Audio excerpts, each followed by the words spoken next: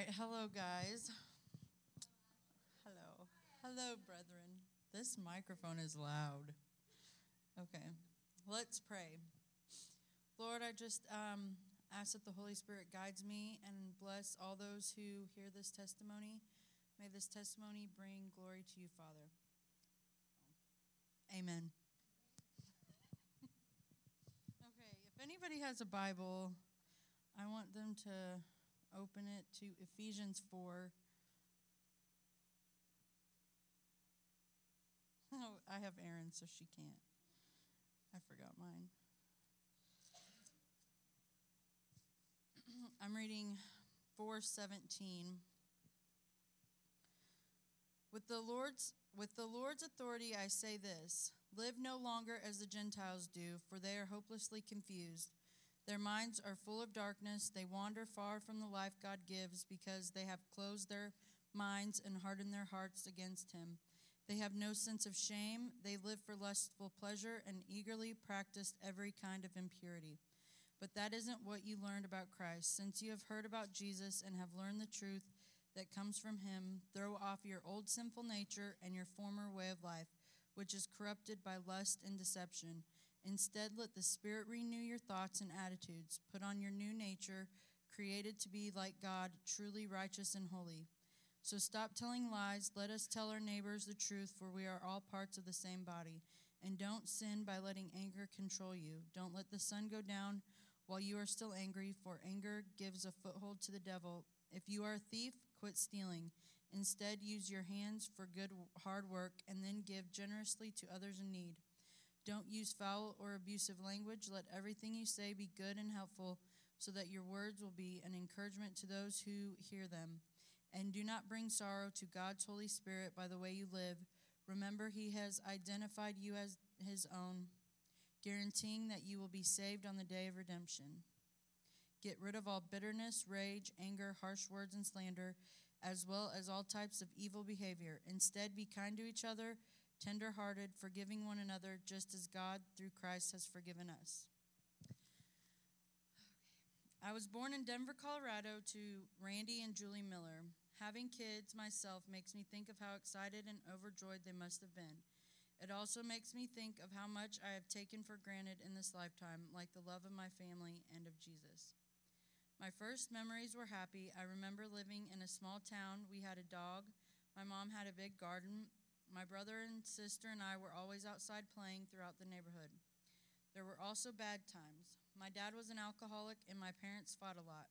They eventually divorced. I was a daddy's girl, and my heart was broken when my parents split up. I would spend weekends with him, and I looked forward to spending time with him all week long. The visits got fewer and farther between. We moved around a lot, and my mom worked 2 to 3 jobs. We would stay with family sometimes. I was sexually assaulted by my older cousins. We would move from state to state. My mom and us would have to stay with her friends until she got on her feet, and I was molested by a man I didn't know. This was a scary and chaotic time in my life. My mom started seeing someone else, and we moved back to Colorado. Not long after we moved there, my dad killed himself. I was 9 years old. I didn't cry at his funeral. I felt lost and abandoned and alone.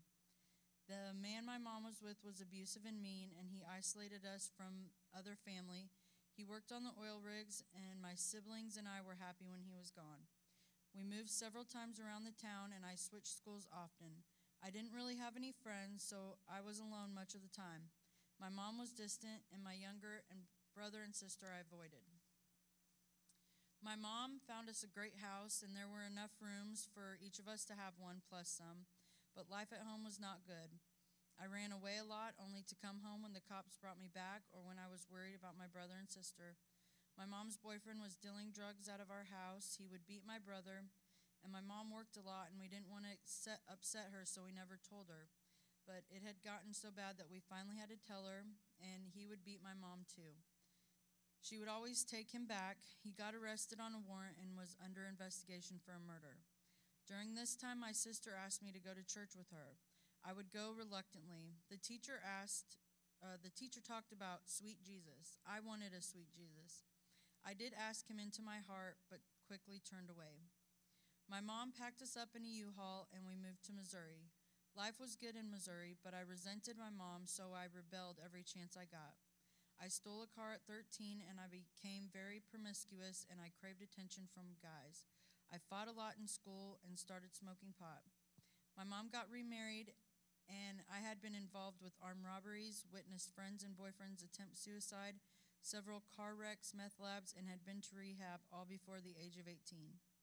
I graduated high school and got pregnant that summer. I was so in love with my kid's dad, I didn't go to college as planned and started a family right away. I had to go back to rehab to get off drugs while I was pregnant. The kid's dad offered little help, but he did provide financially by cooking dope and selling it. The first 5 years were filled with lots of pain, regret, and resentment. I drank a lot and did lots of meth, jail time, prison terms, an abortion, DUIs, and more rehab. We finally moved to another county and replaced our people, places, and things that were holding us back. I didn't use drugs for 3 years, but I sure wanted to. I drank a lot and worked 60 hours a week. Jeff, my kid's dad, OD'd on fentanyl and died May 19, 2008. I was mad, sad, and tormented. I felt blame and regret for things I didn't do for him or say to him. I was so angry at God for taking him and making me do this life alone. I felt abandoned and more alone than ever. I dove headfirst into drugs. I started using opiates, heroin, and more meth than ever. I neglected my children, so my mom came and got them. I was going very fast down the road to destruction. I didn't care about anybody or myself, as if the more people I drugged to hell with me, the better. I experimented with homosexuality, and sex was also a tool I used to hurt people. I was on the run, and I was sitting in my truck in someone's driveway. I had a satanic book in my dashboard. I opened it and wrote, "Jesus is King of Kings and Lord of Lords," in the cover. The next day I was arrested. I was given a Bible and county, and that's when I first truly encountered God. I went to prison for 2 years and got deep into the Word and walked with Jesus daily. I forgave people I thought I never could. The Lord was truly working in my life. He had restored my relationship with my children and started with the rest of my family. I stayed clean for 1.5 years after being released from prison. I thought I could do things on my own. I ran ahead of God. I tried a relationship with an unbeliever. I knew this was not God's plan for my life. I was lonely and mad at God. I thought since I was lonely and had been so good, surely He would have brought me someone by then. I started using again. I got further into the pit than I had ever been. This time my kids left me. They were used to my crazy from before and knew when the bottom was going to drop out. They went to stay with a friend and my mom. Every wise woman builds her house, but the foolish pulls it down with her hands. Proverbs 14:1. I was in the outer darkness, alone, isolated by my own doing. I felt far away from everything I had ever known and cared for. I especially felt far away from God. By turning my back on God, I had given Satan full reign over my life. He had control of my mind. I was borderline schizophrenic and suffered from strong delusions. My family wanted nothing to do with me.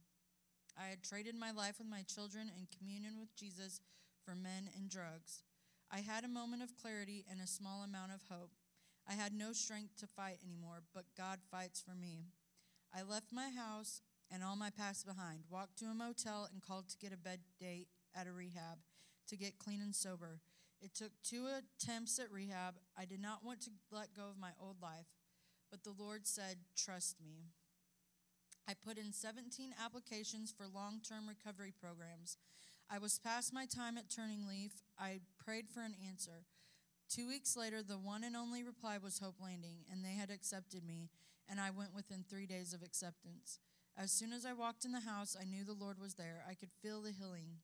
This is where I started building my life on the firm foundation of Jesus Christ, my Lord and Savior. I rededicated my life to Jesus and was baptized on August 19, 2018.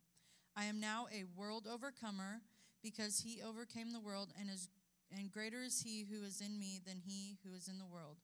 I am the Lord's, and I am not my own. I have learned to love others without selfish motives, enabling, or codependent tendencies. I am truly free. The Lord has removed the desire to use and replaced it with the desire to serve Him in His kingdom. I have a purpose for the first time. I have been fully immersed in discipleship at Hope Landing, and I am in love with Jesus. He has been with me the whole time. Even when I turned my back on him, he was still waiting for me to receive the blessings and promises he has, because the Lord never changes. He is restoring my relationship with my kids again, and I am trusting the Lord and his will for my life daily. I have also learned how to forgive as Jesus did and let go of all the hurt that I was carrying around. Jesus does care, and I am so grateful for all he does for me personally and through other believers like all you guys.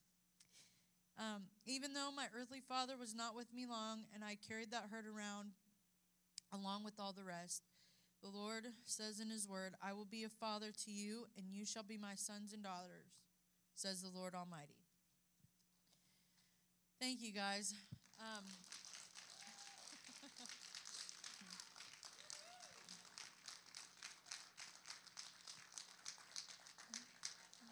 While you guys are standing, we are going to say the serenity prayer.